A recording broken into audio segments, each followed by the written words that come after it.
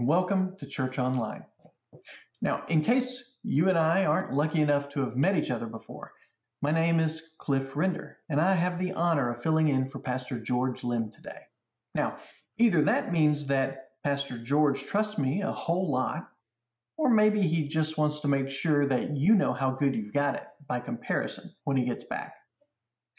In either case, I'm delighted and humbled to be able to be here with you today. As you'll soon discover, I'm really nothing special, but fortunately I do know someone who is. I've been privileged to love the Lord for the bulk of my 48 years here on planet Earth. I currently serve at the River Church as a coach, a River Kids teacher, and a life group leader. My wife Mitzi and I have been here at the River Church for a little over 2 years. We came all the way from Birmingham, Alabama for a job. Well, at least I thought it was for a job. At the same time that my former employer was undergoing upheaval in its leadership team, and I was in the process of praying for direction and casually perusing job boards, a group of people here in Glastonbury at a small but stable fellowship called the River Church was praying to God to send workers for the harvest. Now, that prayer set into motion a series of gears that led to a recruiter reaching out to me via email, asking me if I would be interested in moving to Glastonbury, Connecticut. Well, I was born in Alabama. I was raised in Alabama. I went to school in Alabama. I got married in Alabama. I still have most of my family in Alabama. So I did what any self-respecting Southerner would do with an opportunity like that, an opportunity to move up north. I promptly deleted the email and didn't think anything more about it. As I saw it, my situation at work wasn't ideal, but I still worked for a good Christian man who had my back, cared about his people, and trusted and valued my opinion. So I figured I can ride it out a little longer. Well, the very next day after I deleted that email, I was called into the CFO's office and informed that my boss, that good Christian man who had my back and really cared about his people, he was being let go. And I could choose to stay on without him under new leadership, or I could leave with him. How's that for God trying to get my attention? I went home, promptly undeleted that email, replied to the recruiter that, yes, I would be delighted to hear more about the opportunity. And so here I am, an Alabama boy married to a North Carolina girl, living around 750 miles away from his closest family and over 1,000 miles away from his mama. But our time here has been an incredible blessing to us, and I know that it'll continue for as long as God wants us here. Well, today, we're going to continue in our series on recalibrating using the book of Acts. We're going to learn 4 lessons from the life of the ministry of a man named Philip. He too was called by God to go to a faraway land with no idea what might await him. But before we get to that part of the story, we're going to dig into his past a little bit and see what we can learn from the spiritual journey that led him there. Our story begins with the early Christian church in Jerusalem. It all starts off with what those in the theater would call an initiating conflict. Let's start by reading Acts 6:1. Now, in these days, when the disciples were increasing in number, a complaint by the Hellenists rose against the Hebrews because their widows were being neglected in the daily distribution. All right, here in Acts chapter 6, we see that the church in Jerusalem is growing. It's grown so fast, in fact, that it was having trouble meeting the needs of all the widows in church. Now, it's important to note that taking care of the widows was a social service that had been a charge of the church since its earliest inception. But because of the speed at which the church in Jerusalem had grown, they had more widows than the system set up by the church could care for effectively. In verse 2, we read, "And the 12 summoned the full number of the disciples and said, 'It is not right that we should give up preaching the word of God to serve tables.'" That sounds a little rough, doesn't it? Yeah, it does. But it was actually a wise move. The apostles knew that while this need was great, the need for teaching and preaching was even greater. The church at Jerusalem was still a young church and full of new believers needing to be fed so that they could grow. Without proper teaching and preaching, those young Christians couldn't grow into the types of leaders of the faith that were needed to continue the mission of Christ. And the apostles recognized that. They realized that it was time to add to the leadership team. Now, this was the first time that we know of that they had added to their leadership structure. So it was critical that they get it right. The apostles knew that they had to establish godly criteria for this next generation of leaders. So that's what they did in verses 3 and 4. Therefore, brothers, pick out from among you 7 men of good repute, full of the Spirit and of wisdom, whom we will appoint to this duty. But we will devote ourselves to prayer and the ministry of the word. All right, so here's the criteria that the apostles set out. Number 1, they must be of good repute or reputation. They need to be generally well thought of. And that makes sense, right? If you're having issues, you don't pick someone people don't trust to solve the problem. You pick someone trustworthy, someone with a track record of kindness, of gentle words, someone that people want to be around. Now, the other important point to note here is that in order to have a good reputation, you have to actually be known. You have to be involved and engaged. You need to be an active part of your community. All right, criteria number 2. They must be full of the Spirit. Now, this one is a little trickier.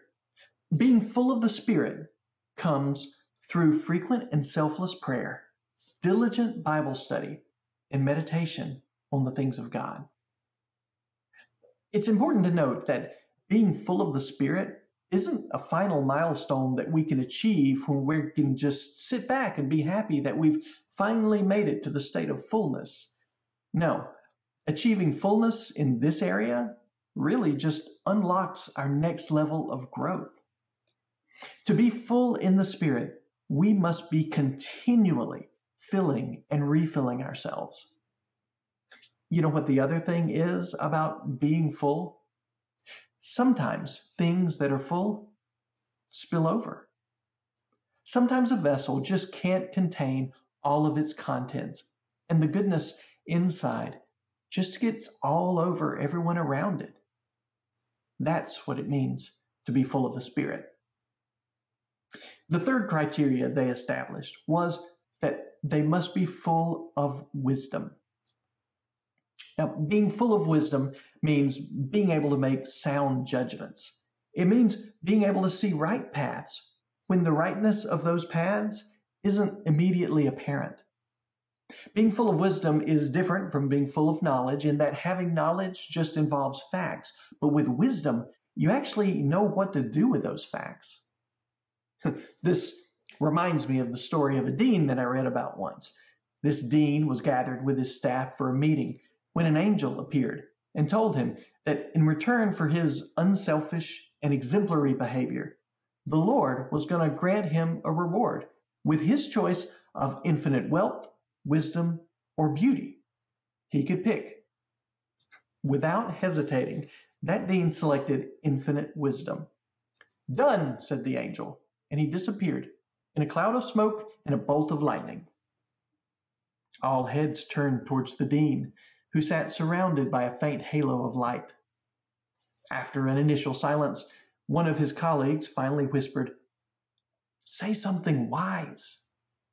The dean looked right at him and said, "I should have taken the money."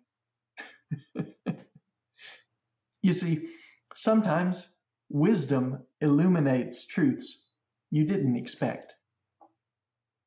So, the apostles, they looked for their leaders to have a good reputation, to be full of the Spirit, and to be full of wisdom. But notice, the apostles didn't want them to be able to build a good reputation, to be working on being full of the Spirit, and to strive to be full of wisdom. No, they wanted them to already be meeting those required criteria. And that brings us to our first lesson from the life of Philip. Lesson number 1 is to prepare before you're called. How many of you have ever had a flat tire?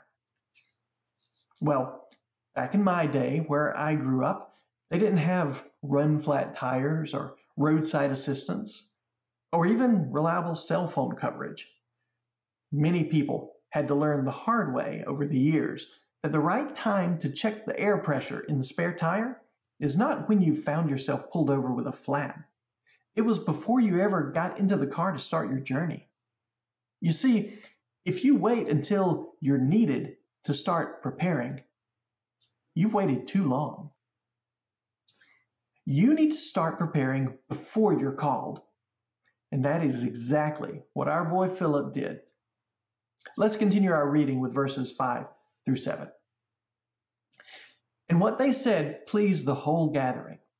And they chose Stephen, a man full of faith and of the Holy Spirit, and Philip, and Prochorus, and Nicanor, and Timon, and Parmenas, and Nicholas, a proselyte of Antioch. These they set before the apostles, and they prayed and laid their hands on them. And the word of God continued to increase, and the number of the disciples multiplied greatly in Jerusalem, and a great many of the priests became obedient to the faith. So, Philip, along with 6 others, was selected for this new leadership role. Now, we don't know for sure if he was aware of what he was being called upon to do. As far as we know, he had been nominated and elected without even knowing about the issue he was being called upon to address. I like to think of Philip as having been excited to get the news about being selected to be a new leader in the church. I imagine what it must have been like for him to have been called into the presence of the apostles, godly men who knew Christ personally and taught his word with truth and power. Philip would have entered and was just finding out about the new and important leadership role that he would be taking on. Was he going to be sent out to a neighboring city to share the gospel? Were they asking him to lead a Bible study on the scriptures? Or maybe they wanted to him to head up a healing ministry or a prayer ministry or lead a kids class on Sunday morning. No, actually, he was being elevated to the highly esteemed role of lunch lady. Yeah, that's right. The daily distribution that we read about in verse 1 was essentially just handing out food. As I mentioned earlier, the church has always been charged with caring for widows, and the Church of Jerusalem did this by serving them meals on a daily basis. Apparently, the traditional help yourself approach to food distribution just wasn't quite cutting it. So Philip and his companions had been selected to figure out how to serve a better meal and how to do it fairly. And so we've now come to our second lesson from the life of Philip, the lunch lady. Lesson 2 is to serve where there's a need. Or, as the apostles put it, Philip, sometimes you've just got to throw on a hairnet, roll up your sleeves, and get to work. Not all of the work in the kingdom of God is glamorous. In fact, it's usually not. As we've learned repeatedly throughout this year, life is messy and poopy and sloppy and gross. But this is the lunchroom that God has given us to work in, and there's a station for every one of us. Well, except the ice cream station, of course, because I'm calling dibs on that one. Well, as Christians, we should be open to all opportunities to serve, not just the ones that we think are the good ones. If you see a need, look for a way to meet it. Don't just hand it off to someone else on a comment card or complain about it after the fact. Think about how you personally can help solve that problem and ask for the opportunity. Well, the next time we see our favorite lunch lady, or would it be lunch lad? Well, the next time we see Philip is in Acts chapter 8, verses 4 through 8, following the martyrdom of Stephen, who was one of his fellow lunchroom workers. Now, timing-wise, this was before Saul's conversion to Christianity, and Saul was in full-on persecution mode. Believers are being beaten, imprisoned, and killed. Saul was trying his best to stamp out this young and growing church, and his attacks did have an effect. They had scattered many of the church's leaders out of Jerusalem and into the neighboring lands. Little did he know, however, that he was playing right into God's plan. Let's read starting at verse 4.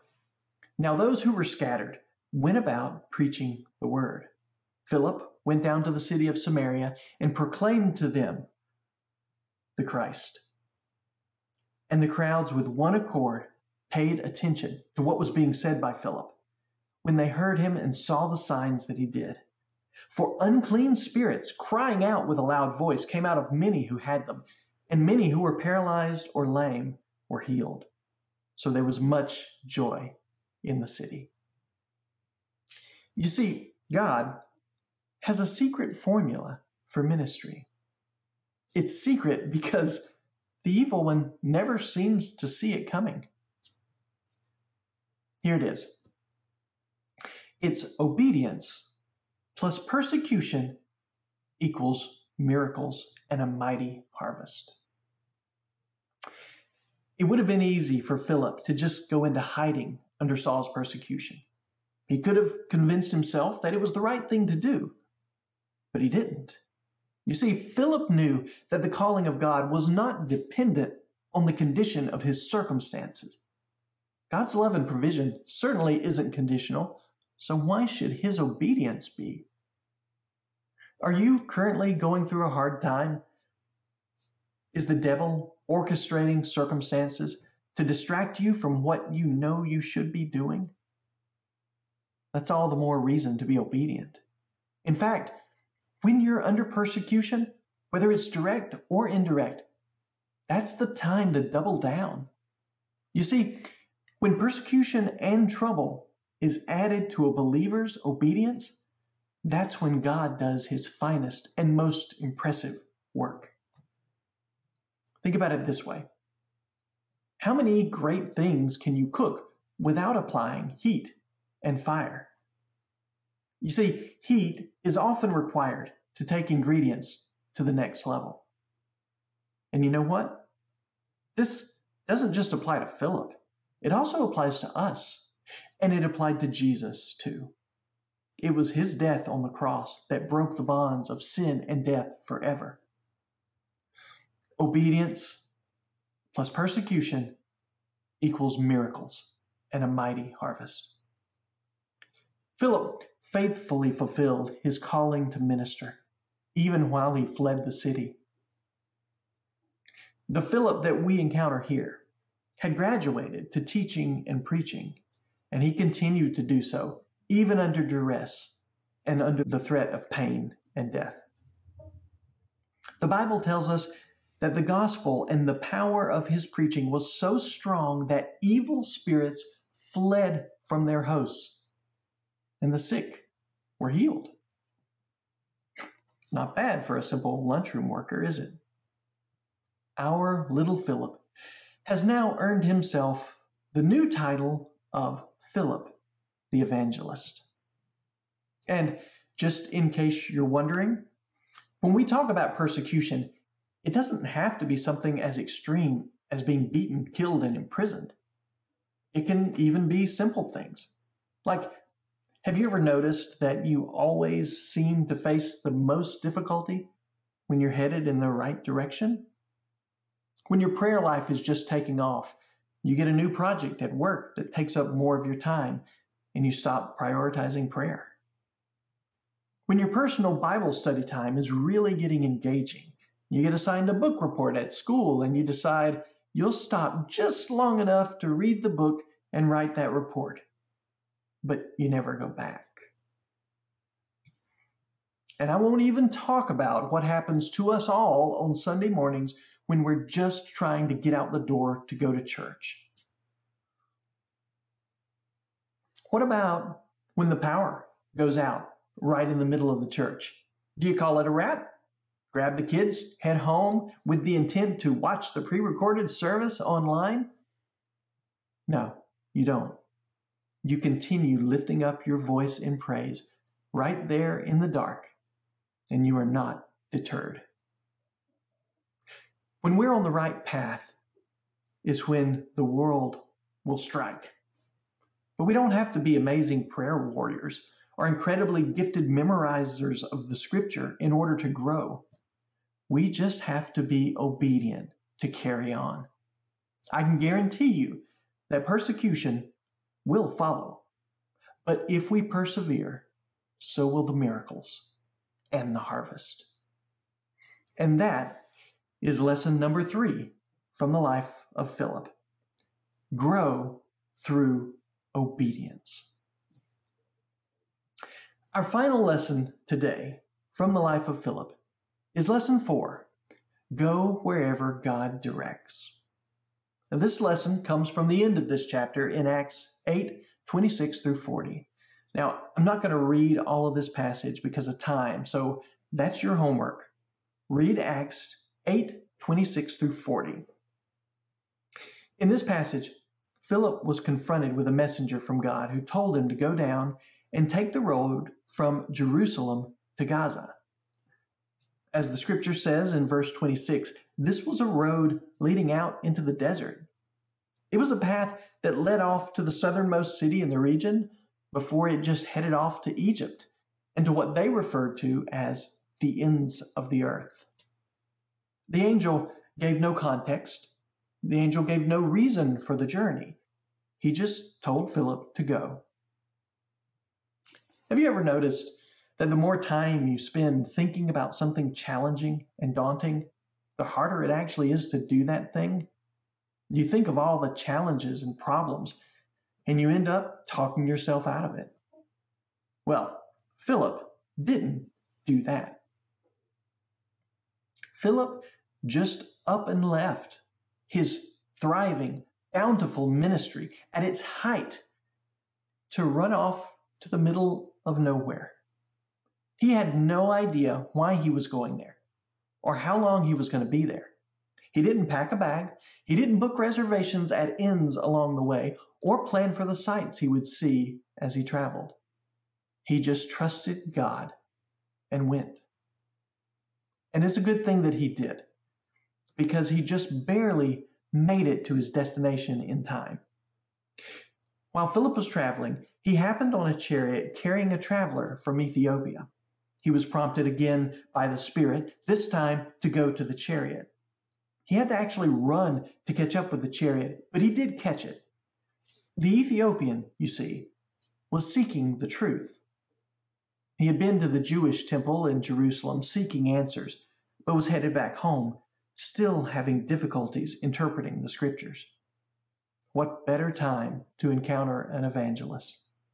You see, God had ordained an entirely unlikely meeting off in the desert in the middle of nowhere. And thanks to Philip's faith and instant obedience, that appointment was kept, and another soul was added to the family of God. Even more than that, this soul was now armed with the gospel of Jesus Christ and sent off to the ends of the earth with the truth that gives life. So, in closing, I'd like to ask you to think about whether or not you're fulfilling your calling today. If you're not, why not?